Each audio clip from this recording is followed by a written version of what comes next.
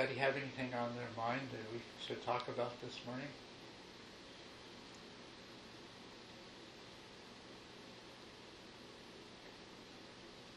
Any old question about meditation or Dharma or why we're doing all this stuff? Tell us why we're doing all this stuff.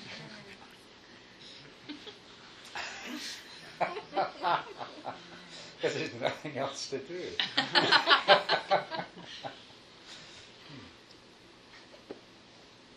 And presumably we've all figured that out by now. But then again, I suppose there's some that might not have.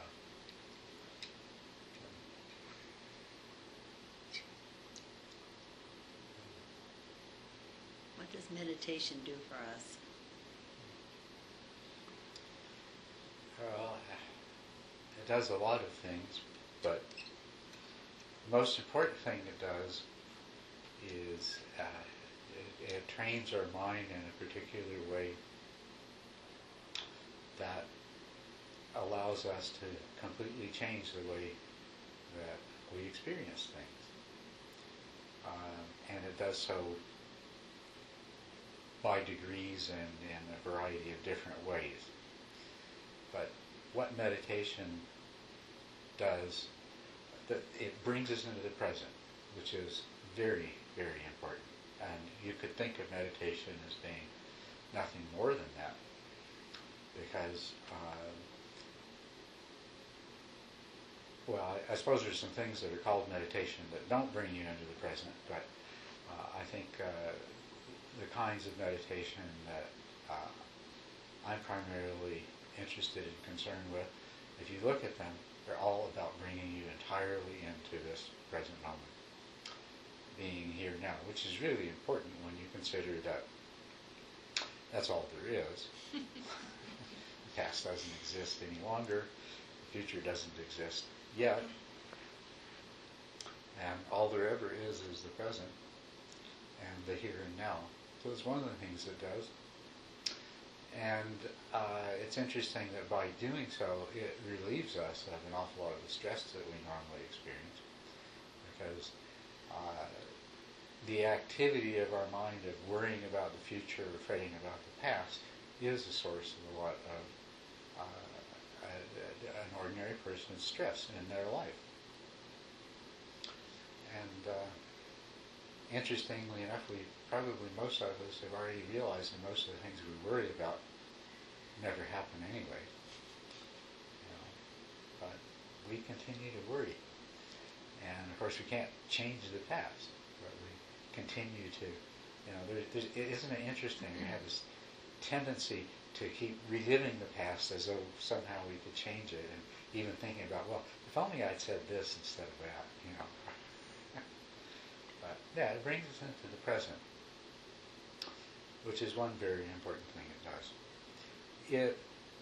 It trains our mind in such a way that our mind begins to serve our highest intentions instead of acting automatically in a way that is programmed, a kind of a programming that we inherit at birth, and which basically leaves us entrapped in the illusions of seeing things in a way that constantly propels us to want something else and do something else and be so busy and preoccupied. So the natural state of the mind of the ordinary human being is one of constant restlessness and activity and movement. And a mind that is constantly in motion can't really penetrate very deeply into things. And we all know from our own experiences that to act with any kind of wisdom and to temper our behavior with any sort of wisdom, balance, equanimity, virtue, we have to slow down. We have to give a chance for some kind of understanding to arise. So the other thing that meditation does is it trains the mind to, as I say, come more under the control and influence of our highest aspirations and our highest intentions. And the other thing that it does is it trains the mind to observe clearly. It increases the power of our conscious awareness, so that our observation is more penetrating and more encompassing. And the other thing that it does, very closely connected to that, is to clarify, because our perceptions of people and situations in the world in general are obscured by a lot of well, we're not seeing what's really there. We're obscured to a large degree what we are habituated to expect to see. And so it's like looking at the world through a pair of very muddy glasses. And so meditation helps us train the mind so that we are more likely to see the person and the situation or the world as it actually is, rather than as these obscurations that we bring into the moment will incline us to see things. So meditation is most fundamentally a process of coming into the present and training the mind, so that, the most important thing that we have is our conscious awareness.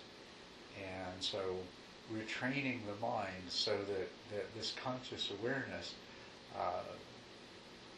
begins to achieve its full potential, and that we can benefit from that full potential.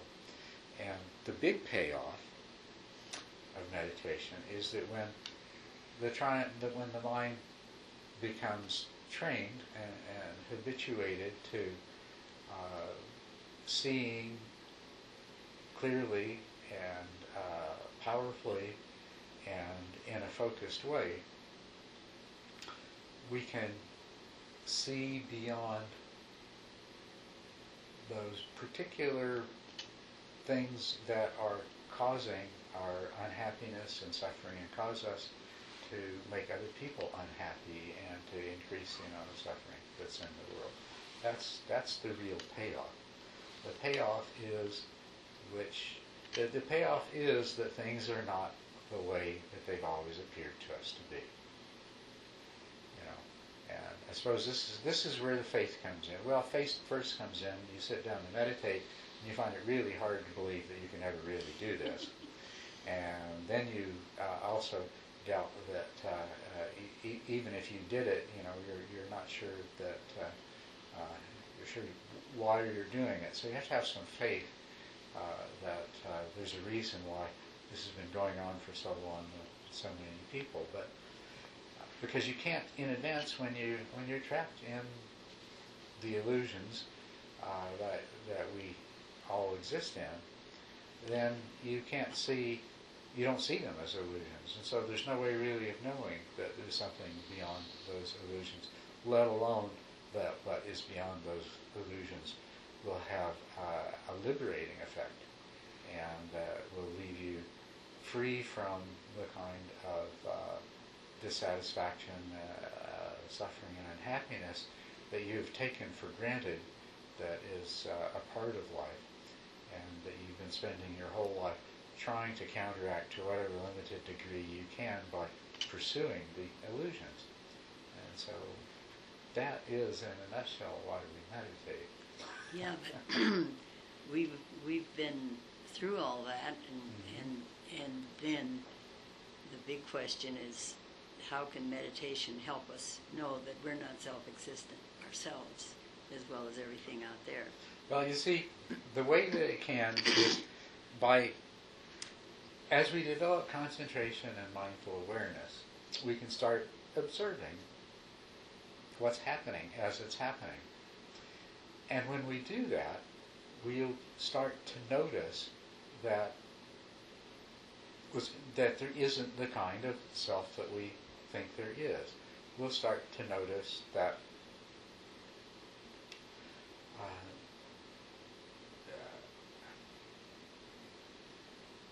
I can't think of a very different way to say it, but we start to notice that when you're seeing, there's just seeing. There's really nobody doing the seeing, and the self, the seer, is something that gets introduced afterwards. And when your mind is focused well enough, and your habit of mindfulness is strong enough, and you observe what's happening, you find that experience unfolds in this marvelous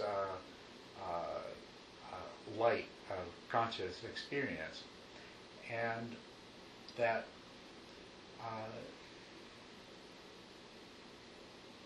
you see that happening, and then you see after that, you see the idea of a self arising and appropriating the experience to itself, and you realize it's just another idea.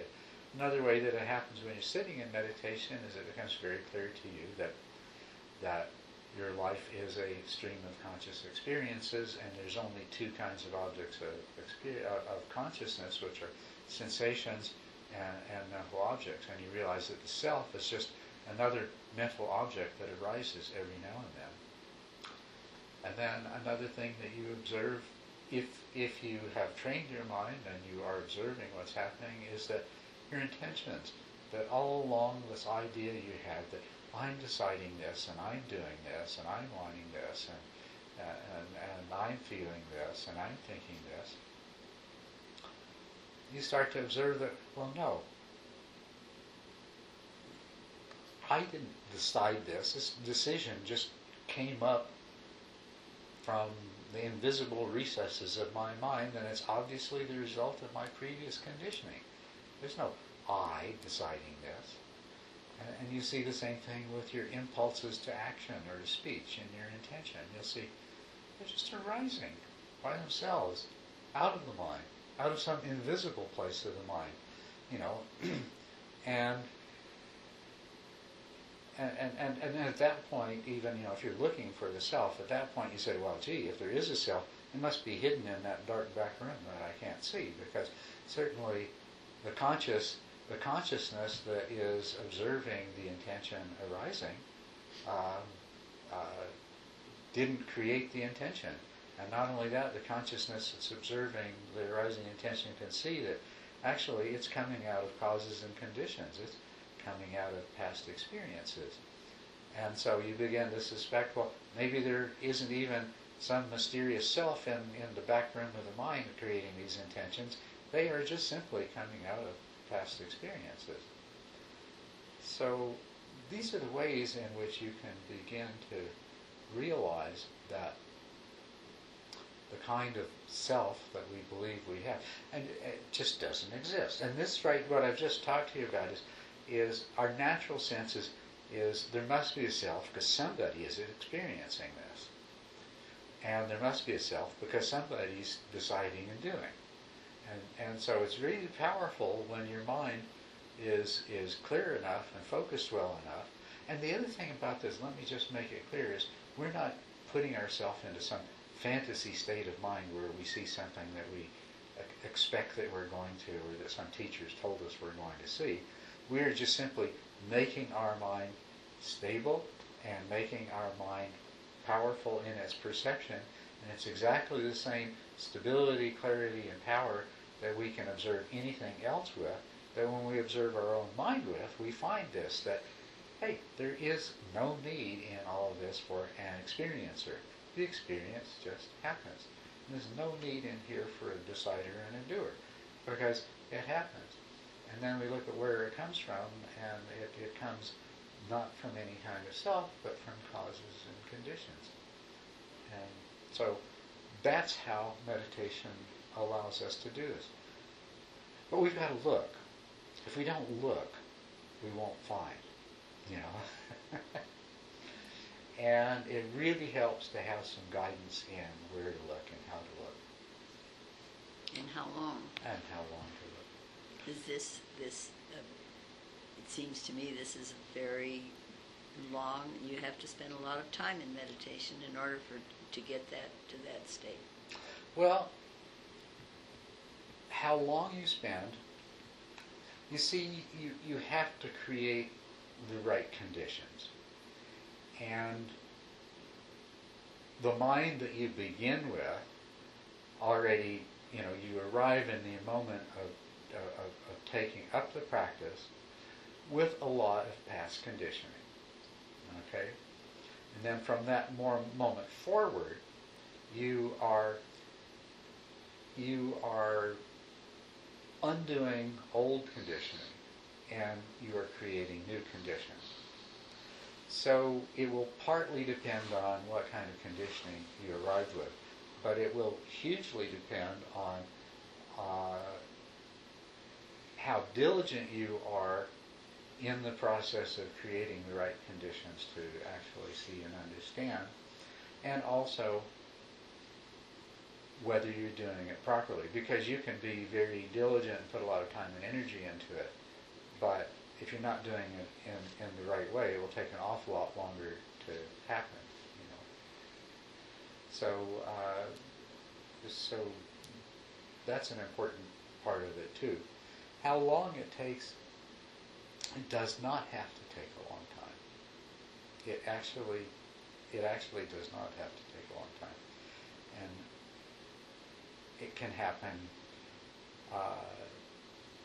It can happen at almost any time if the conditions are right. To see that the self that we think we are is just something that our mind is making up, because our mind needs to make up the idea of a self in order to function in the world, right? And so when we realize that it's not something that's real, it's not an inner ego God that we need to keep, paying obeisance to, then we're liberated to a large degree. So it's creating a condition so that we can see that. Likewise, creating the condition so that we can see what we experience as external reality for what it really is. See that this is as much a creation of the mind as the self is, and it serves exactly the same purpose as the self. It's a way for the mind to organize sensory experience, to make sense of it, and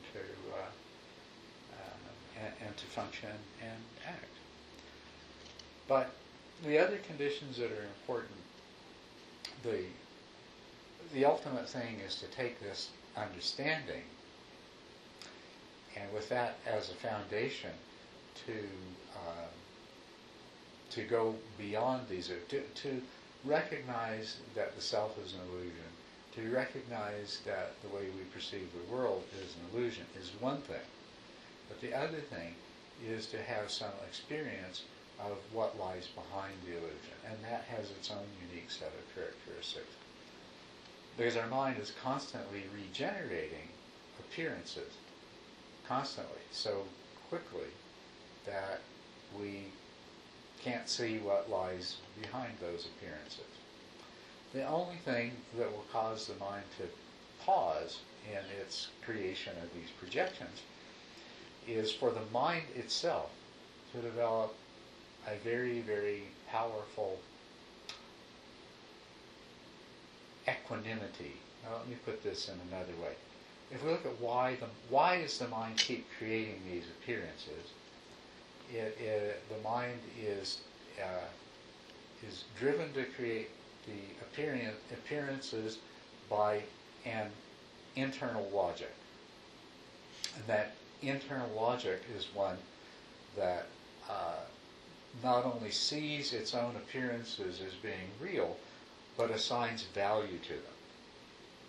It's the fact that the mind assigns value to its own projections and its own constructs that keeps the mind churning them out.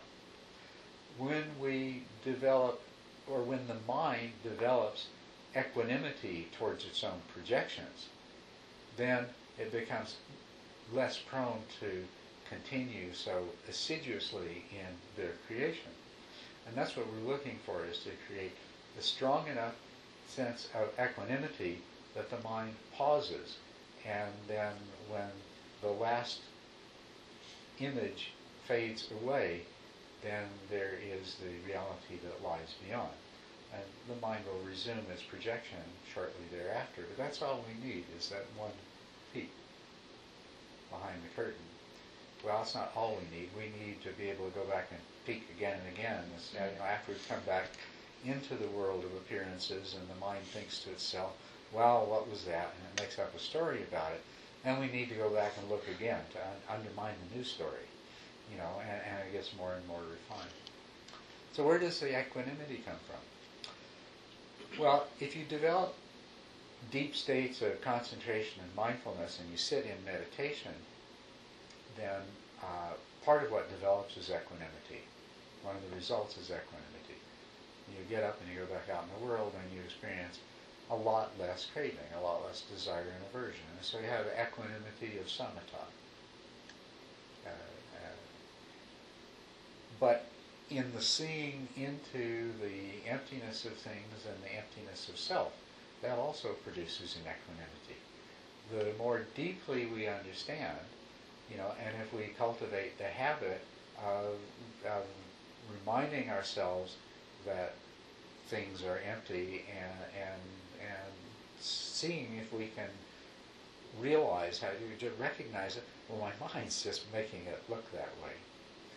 If we do that often enough, and if we also, when we find ourselves attaching to emotions or attaching to goals or projecting actions or things like that, if we can train ourselves to remember what we've already discovered, that, wow, that feels like I'm doing it, that's just coming from some deep conditioning. There is no self.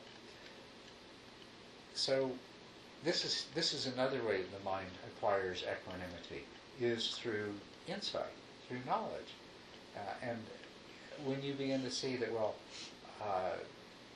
if I attach to this impulse that arises and say, I am such and such, and carry out an action in response to it, and I do such and such because I want such and such, and see that those things are only creating suffering. This is where mindfulness comes in. Your mind's been doing this all the time, and although it's a conscious mind, it hasn't put together A and B, to discover that equals C. And the truth that you want to condition your mind to discover for itself is that these things it's been doing are not producing the result that it thinks it's going to. They're producing a different kind of result, and it's just contributing to the endless cycle of dissatisfaction and frustration and temporary pleasure, and so grasping after more and more. When you see this, I should say when your mind sees this, when, as a result of your practice, this mind, the very mind that's doing the projection of all these appearances, also begins to understand through mindfulness that these are illusions, and that pursuing them is just causing unhappiness. That creates a very powerful equanimity. So the condition that you're trying to create, what all of this adds up to in the end, that's another way you could simplify the description of the practice, is everything you're doing is trying to create enough equanimity so that the mind will cease for a moment in its seemingly endless creation of a world in a particular way.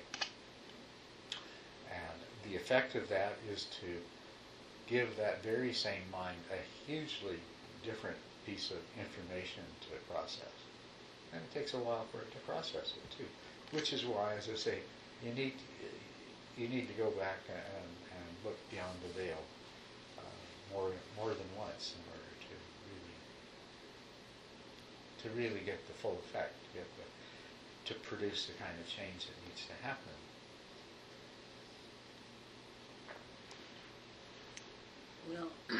was interested in one of the other talks that you gave about these processes that are taking place in the deep mind. Would you say something about that?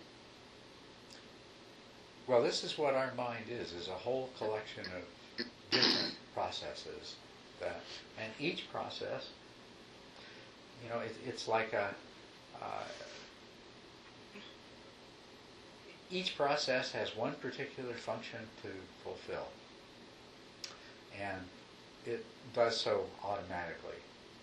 They're all connected to each other, and they're arranged sort of hierarchically, and so you have the process of eating that when it gets turned on when certain things happen in the body that create hunger, and that initiates other processes that lead you to look for food, and once you found it, to start eating it, and then something else happens to turn it off. But it's just a process.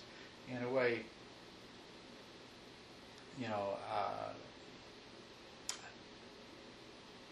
a way that you can get a handle on this maybe is if you understand reflexes.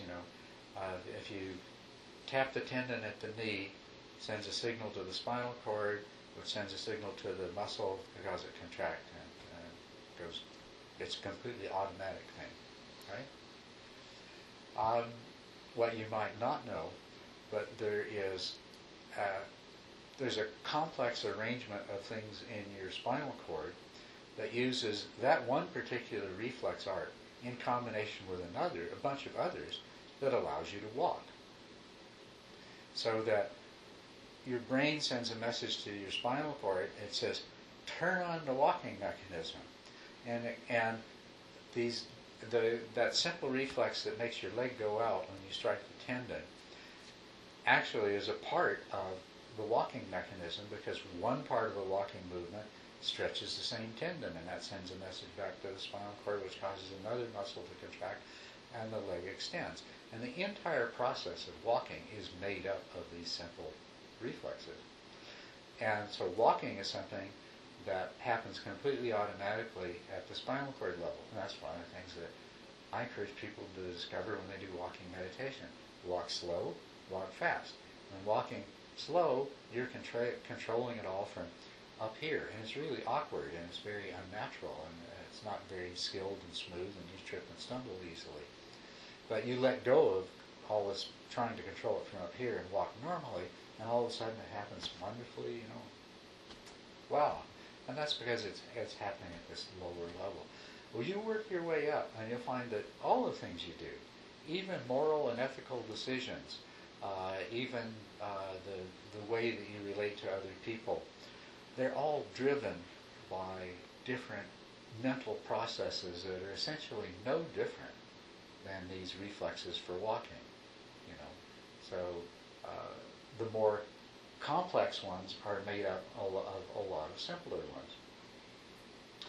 And so this is what our mind is all of these different processes. Now, one thing that doesn't happen, you might imagine that you've got all these simple processes and then some more complicated ones, and then a smaller layer of still more complicated ones, and then a smaller layer. And you might think up at the top, like the cherry on the banana split, is one that you could say, oh, that's the self. But it doesn't work that way. That's not really the way it is. I mean, it could have been that way, I suppose. I don't know why it didn't turn out to be that way. But when you look in your mind, as soon as you sit down to meditate, you say, okay, I'm going to sit here and observe my breath. You discover that I, that voice, that's only one of those higher mental processes. And as soon as it generates that intention, it's only a matter of time before some of the other mental processes at the same or not too far from that same level of in the hierarchy say, enough of this, we'll do something else. Right? And in the process, you'll notice that, it's like inside your head there's this little a top hat with a big letter I on it, and it gets passed around. And when you sat down, one mental processor is wearing the hat that said I. But 10 minutes later, the other one that wants to go have a nap says, and what you find going on in your mind is, oh, I'd really like to go have a nap. So I would really like to go have a nap, But, I said I was going to meditate, But the I that wants to have a nap is now the one wearing the hat, not the I that said well, I've always said I was going to learn to meditate, and today was the day I was going to start, and you see? So whether you've noticed or not is one thing, but you will notice as soon as you start to pay attention to what's going on in your mind, is that about as close as you come to the I that would be the cherry on the top of the banana split is more like a board of directors, or a senate, right? With a lot of different members. And they don't always show up to vote on any particular decision. Sometimes they arrive late and they say, whoa, I don't like anything that's going on here, and they want to change it all, But if you think that you are your mind, then you're going to have to recognize that your mind is many different things with different agendas going on simultaneously. And that, so even if you are an I, you're not a singular I. You're a whole multiple of I's. So then what does meditation do with that? Well, meditation makes you aware of that. And that's what's really important, that you become aware of that, because, you see, meditation, this whole mess of mental processes has been merrily going along, as it does in everyone that you see in the world. It kind of works, but not that well. And the collective finds itself experiencing a lot of suffering. Now, what you really need to understand when you start looking into this is what is suffering and where does it come from. We start by saying, well, I suffer and it's the world's fault. Because I can clearly see that if the world was different, I wouldn't suffer anymore. And we often see if we can go change the world so that we won't have to suffer anymore. But the truth is that suffering is just an emotion, a feeling that's created by the same mind that's experiencing the suffering. And one of those mental processes that makes you up, its whole job is to flood the collective with suffering under certain kind of circumstances. So it looks at what's going on and it says, hey, this is no good. Turns on the suffering, and everybody says, oh, we're suffering. What are we going to do about it? Let's get busy changing things. Right? So you see, meditation, when it allows you to see what's going on, then you can start to change the way this whole thing works.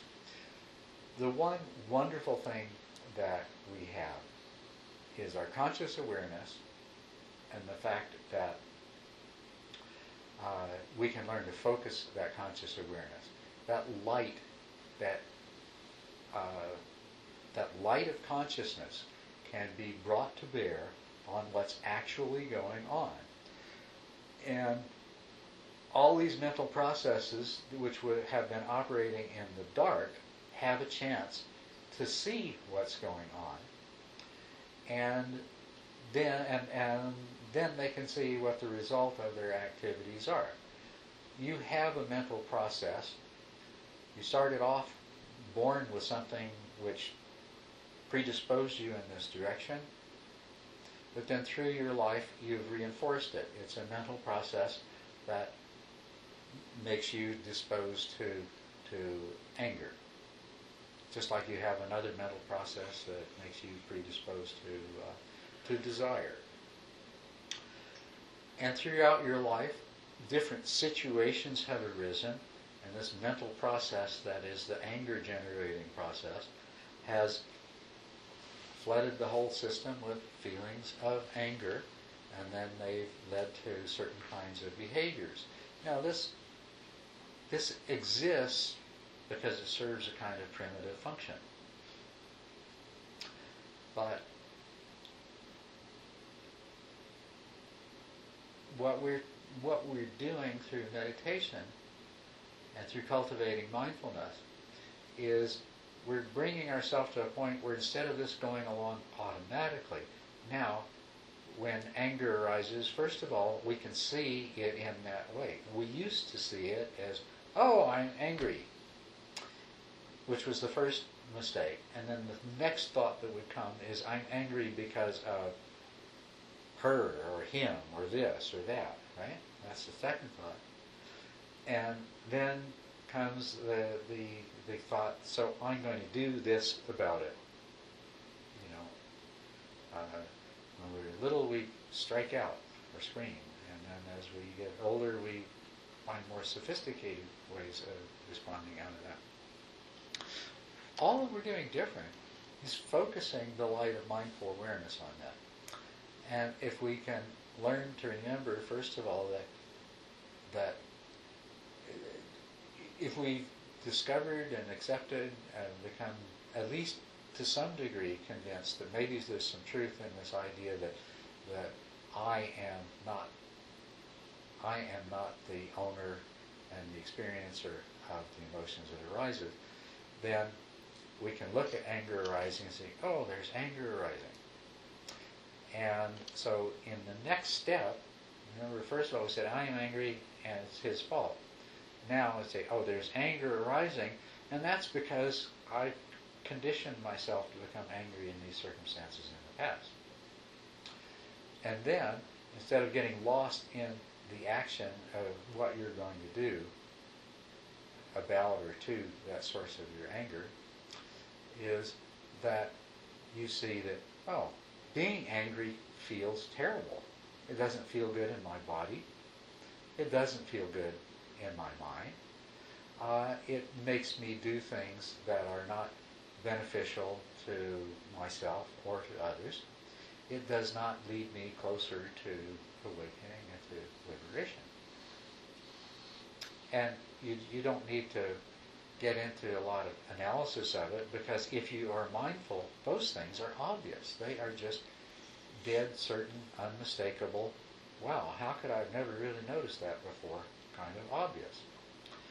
And because these facts are being illuminated by conscious awareness, that part of your mind that has been flipping on the anger switch all these years picks up on that. It's got a new piece of information. It doesn't mean that it won't turn on the anger switch in the future, but if every time you do it, it's exposed to this mindful awareness, it's going to change the way that it functions. It's something very similar that happens when mindful awareness is present and the mind stops making its projections and you have an experience of the reality that lies behind appearances. Because that same conscious awareness of ultimate truth registers on the mind, and where it registers very particularly is in those mental functions that have always created the sense of I and created the sense of other as being real. And the difference is that after that, it's just not the same. There's still a sense of I, but it doesn't fool you in the same way. And there's still a sense of there being a world of others, but you're not fooled by it in the same way anymore. So mindful awareness is working in the same way and producing the same kind of change, from the very first time you start to apply it to your experience in your life, as it does when you have that experience of stopping the mind's fabricating activity long enough to experience the reality that lies behind that. So it works in exactly the same way. It's not some new kind of magical thing that never was before. It's the same old stuff, but it's happening in a new way and producing a completely different kind of result. And this is how the very same mind that is responsible for your illusions can become a mind that is possessed of wisdom. And then instead of acting out of compulsion, driven by craving, it becomes a mind that acts out of compassion and wisdom. But is there any one part of all those different processes that wants to put it all together and make it all work together so that you don't have all these? Well, that really is, that's what the concentration part of meditation is about. And that's something I think a lot of people have failed to understand. When we do concentration meditation, it develops through stages, and we find our concentration deepens more and more.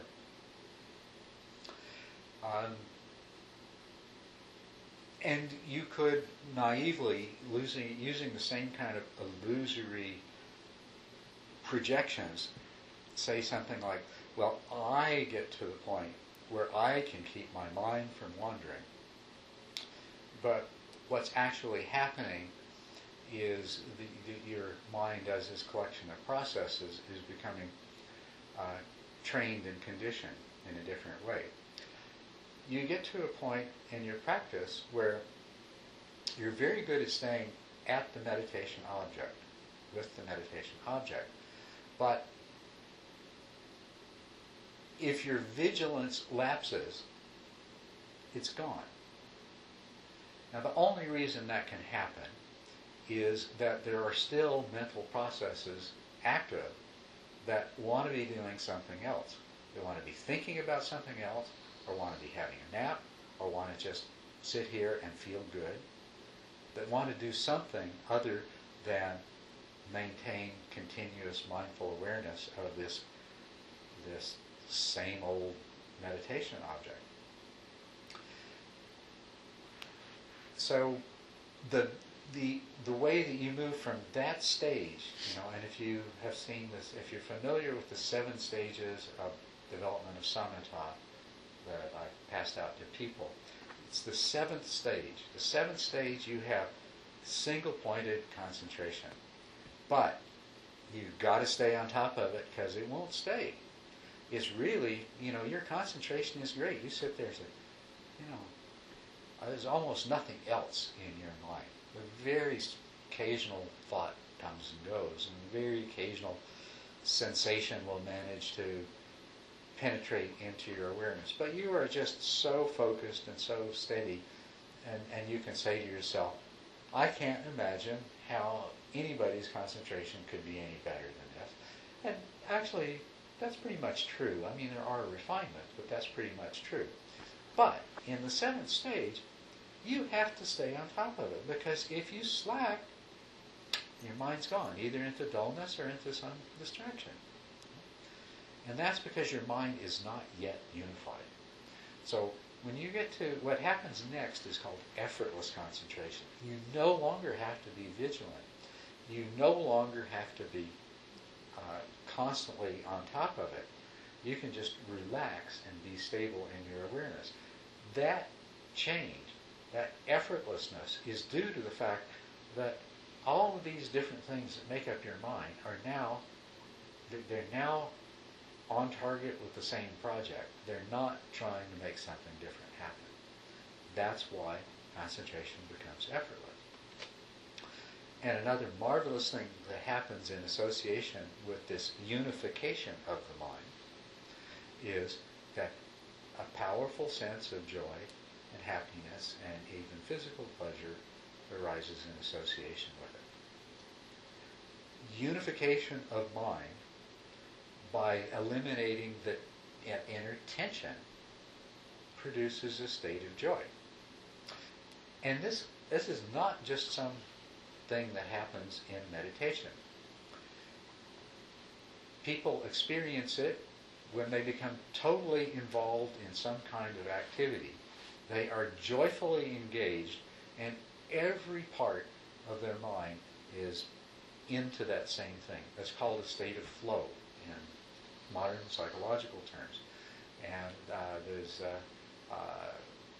there are books about it, and there is one particular psychologist called Csikszentmihalyi who's done a lot of research on the flow state. And the descriptions of the flow state are exactly, you take them out of context.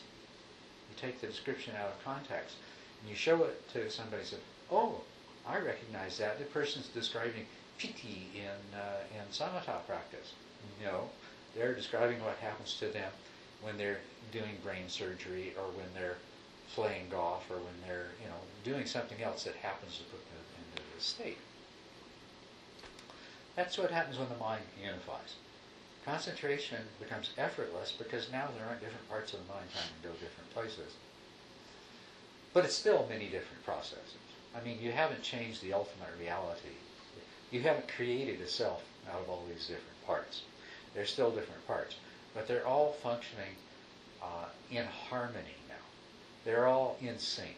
They're all cooperating rather than each one struggling for, well, I want things to go my way. This is more important than this silly sitting there looking at the breath. Let's do this more important thing. What's happened is that they've all gotten on to the same project and said, okay, I guess this is what we're doing, so this is what we're doing. But that time, when you have that kind of mind, though, when you have a unified mind, if you think about how well you can understand when you focus your ununified mind on things, imagine how well you can see and understand things when you focus a unified mind on things. The other thing about a unified mind is it doesn't need to focus.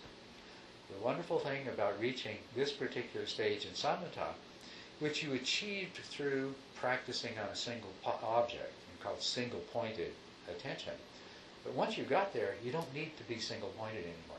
Now you can just expand the awareness, because by letting go of an object, your mind's not going to, go 16 different directions at once and be trying to multitask. You can just open up the awareness, and all the different mental processes at once are saying, like, they all got their arms over each other's shoulders, and they're saying, yep, let's watch what happens. And that's wonderful. That's the basis for the Mahamudra practice. When you have it open, space-like attention, and then you can just let whatever arises arise, and the whole collective of consciousness observes it, and it observes it with the power of the unified mind. And it sees, oh, yep, there's that arising and passing away. Oh, and there's that arising and passing away.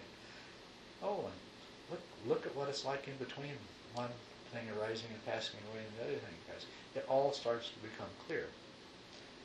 And in that particular meditation, you see a lot of the nature of the mind. The emptiness of appearances becomes really obvious, because now you see that each of these appearances is like a wave rising on the surface of the ocean and disappearing back into it. And you become really aware of the ocean, because before all you saw was the waves. But now, anyway. So the unification of the mind is a very important part of this practice, and it's how we get to where we need to be, where we want to be. Thank you. You're welcome. Any comments? Go ahead. Are you, I haven't been here in a while. Are we still focusing on the breath as in Yes. Yes. You need to have some way to stabilize the mind. And we use the breath, the sensations of the breath, because it's really well suited to that. It could be absolutely anything. But yes, we're still using the sensations of the breath as the object. When you get to the stage that I talked about, this 8th stage where you have effortless concentration, then at that point you are capable of practicing this open space-like awareness. But if you try to do it before that, you're not going to have much success. So you want to stay with a single object. And I like the sensations of the breath. Do you keep the breath or your tip of your nose, or do you sometimes can you bring it down to the Uposatha chakra, or do you recommend just keeping it? You use, there? yes, you use primarily, throughout you are primarily using the same sensations of the breath at the nose, wherever in the nose. I mean, we say the tip of the nose, but, some people feel it on their upper lip, some inside the nose, We use the sensations in a localized area primarily. But later on in the practice, as your mindful awareness becomes stronger, there'd be a natural tendency to be aware of the breath simultaneously in a larger area and perhaps in the whole body. And at that time, we make that a part of the practice as well. We use that.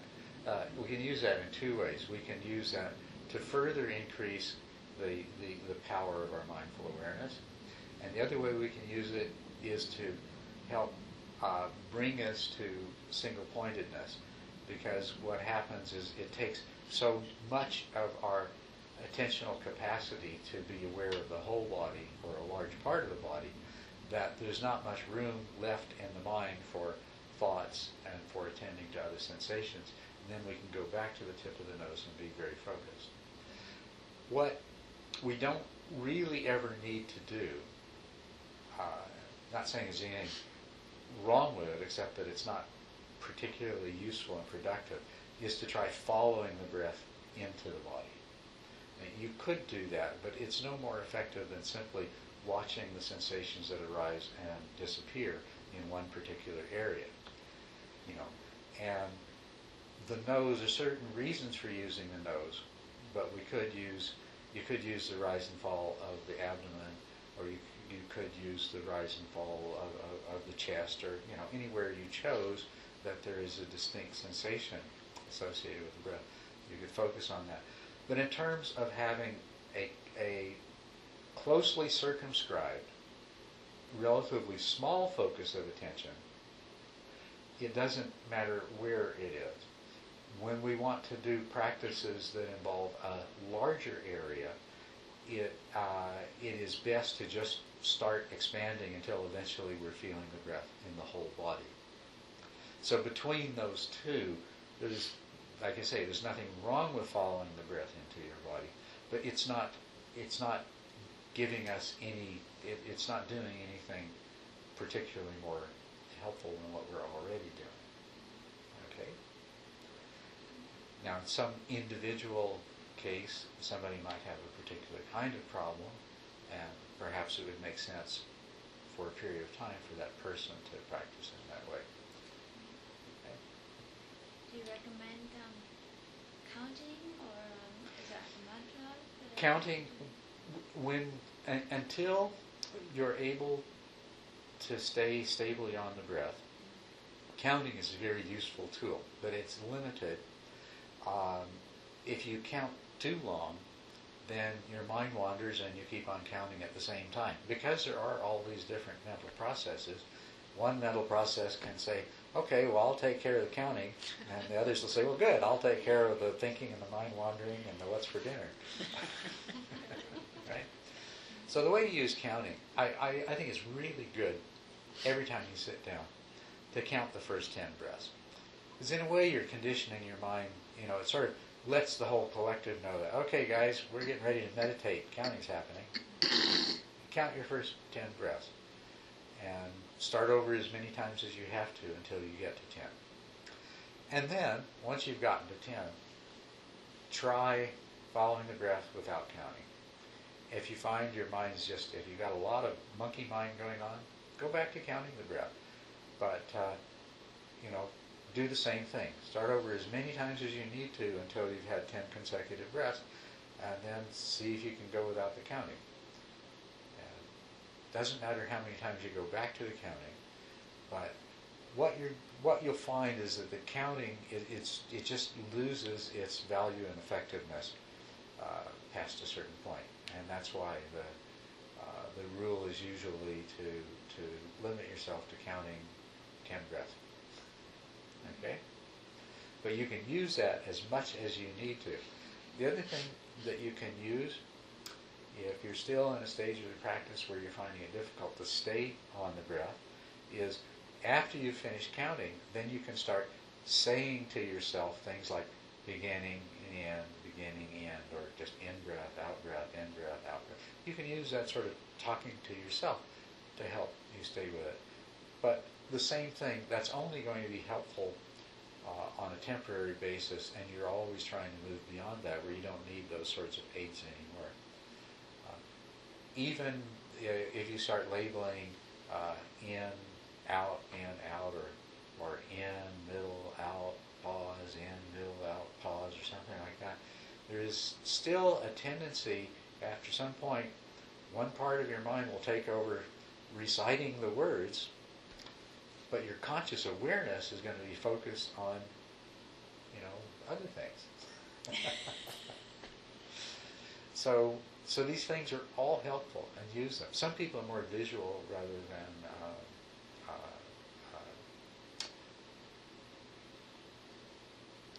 verbal.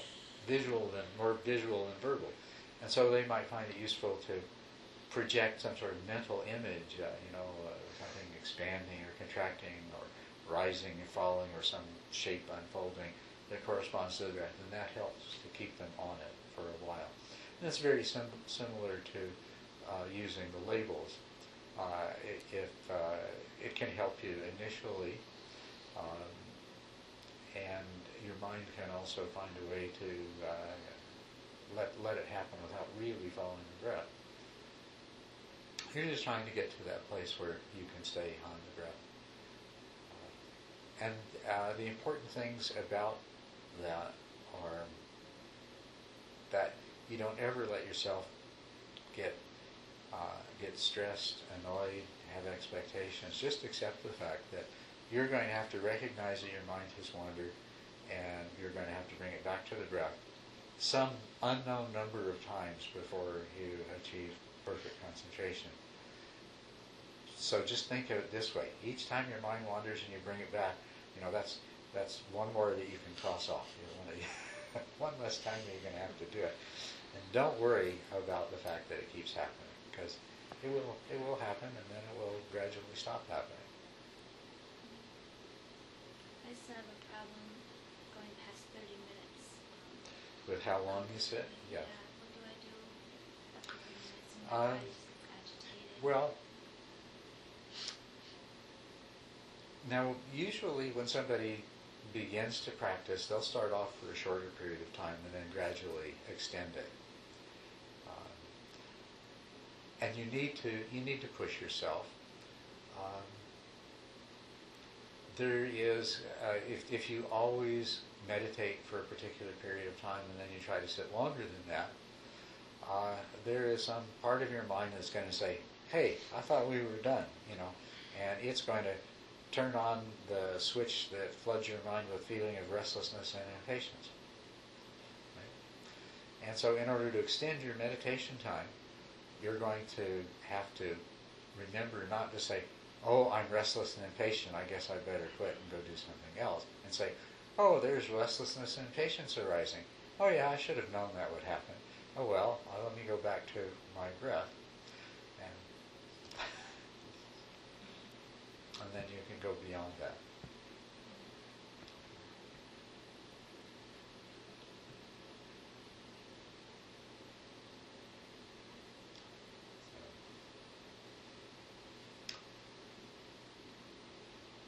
Anyone else have anything to?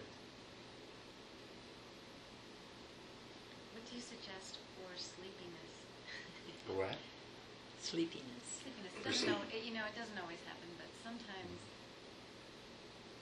I get to a point where there's nothing. There seems to be emptiness, and then I realize that I'm sleeping. I'm getting very sleepy. Sleepiness is very much the same as distractions. It's something that your mind will want to do rather than continuing the practice. And you train yourself out of it in very much the same way, except that in the case of sleepiness, you have to do something. The energy level of your mind falls, and that's why you become dull and then drowsy and then sleepy, or fall asleep. And so you have to, first of all, learn to recognize it, and to learn to recognize it sooner and sooner, because it starts out as very subtle, and then it gets stronger, and then it gets stronger, and then you notice it. So you try. The earlier you can notice it, the better. Once you've noticed it, though, you need to do something to increase the energy level of the mind again. You need to rouse yourself back up to a state of full wakefulness and alertness. And so there's different ways that you can do that, and these different ways are appropriate to different degrees of dullness that you're experiencing, or sleepiness. So what you'll need to do is to match the thing that you do. The antidote to dullness needs to be matched pretty well to the strength of the dullness. And what you're looking for is a strong enough antidote that it brings you back to a state of alertness that is sustained for at least several minutes, say 5 minutes. If you sink right back into the dullness again after 30 seconds, then you didn't use a strong enough antidote. Okay? So you need to use something stronger. And then it is just a process. The process of training is learning to recognize more quickly, and then always applying the antidote, and just repeating the process over and over again until the time comes that you are rarely, if ever, subject to dullness and drowsiness. But what are the antidotes? The antidotes are, depending on how strong the dullness is, drowsiness can be overcome by something that kind of shocks the system into a state of alertness. So if you're already feeling drowsy, I recommend taking several deep breaths, and if you're in a situation where you're not going to disturb somebody else, let the breath out very slowly against resistance. Take a deep breath, and you'll just feel the rush of energy up to your head when you do that. And if you do that several times, you should be wide awake. Another thing, if you're sitting with other people and you don't want to disturb them, is you can do the same thing. Take deep breaths and let them out more gently. The other thing you can do is to tense all of your muscles and relax them. And this is you're just waking yourself up, So if it's drowsiness, wake yourself up in that way. If you catch it earlier, then you can use not so strong antidotes. For the subtlest form of dullness, all you really need to do is to refocus your awareness on the meditation object and bring it up to the same intensity and clarity that you become used to, that you know that you're capable of. But that usually you're a pretty experienced meditator in about the 5th stage of the practice, and you're working with eliminating the subtlest forms of dullness for that to really be an adequate thing to do.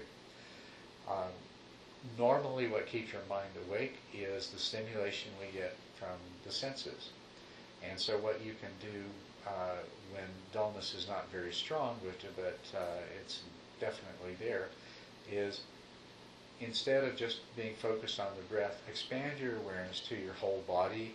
Feel all the different sensations in your body. Listen to the sounds around you. Just become aware of everything. You can open your eyes. If you open your eyes, and opening your eyes and listening and feeling will arouse your mind to a certain extent. And if dullness is not too great, then that will be quite sufficient in itself. You can also meditate with your eyes open. If that seems like it's working, just more of a broader awareness, and you're kind of awake. In order to help stay alert, is you might meditate with your eyes open rather than closed. Not focused on, not looking at anything in particular. Just open, and your attention is back on the sensations of your breath. So, and then if that's not enough, if you find, sometimes there's, when the dullness is stronger than the antidote that you are applying, you'll have an experience called sinking. You'll bring yourself back up to alertness, and then it's like you've risen to the top of the water in the pool, and you immediately feel yourself starting to sink again. So you find yourself sinking, you need to do something stronger. You need to do something like the muscle clenching or the deep breathing. And even if doing those you still find yourself sinking, then stand up, meditate standing up for a while. Switch from sitting meditation to walking meditation. Or even go and splash some cold water in your face and then go sit down again. So, do whatever's necessary to overcome the sinking so that you have like several good solid minutes before the dullness comes back. And then repeat the process. And don't be concerned with how often this happens or how often you need to repeat the process.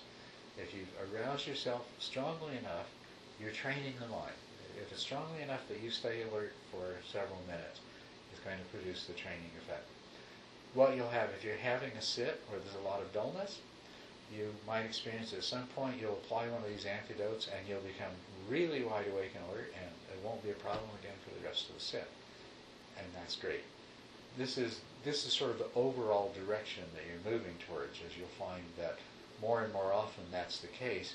Dullness comes on, you notice it quickly, you apply the antidote, maybe you have to repeat it 2 or 3 times, but then, wow, after that you're okay, it's no problem. And the time will come where you very rarely have to do this at all. Most people don't like dullness because dullness makes it, or don't like dealing with dullness. Dullness is pleasant. You just really, really want to go into it. And it's painful to pull yourself out of it. Ouch. I want to do that to myself. It's so nice just to get in this nice little dreamy state. So, and as a result of that, a person can very easily become prone to being annoyed because there's dullness, or feel like, oh, this is a problem, I got to do something, or it's just, what's the matter with me, or I hate this, or, and those are the kinds of thoughts that you don't want to have those thoughts. It will actually make it more difficult for you to recognize dullness, because, if you beat yourself up for being dull, then that part of your mind whose job it is to say, hey, I think dullness is happening, it's going to say, hey, I'm not saying anything. We get beat up when we speak up. So you got to avoid negative reactions towards your dullness. You got to stay equanimous and accepting, and okay, yeah, I'm going to have to work with dullness whenever it's there.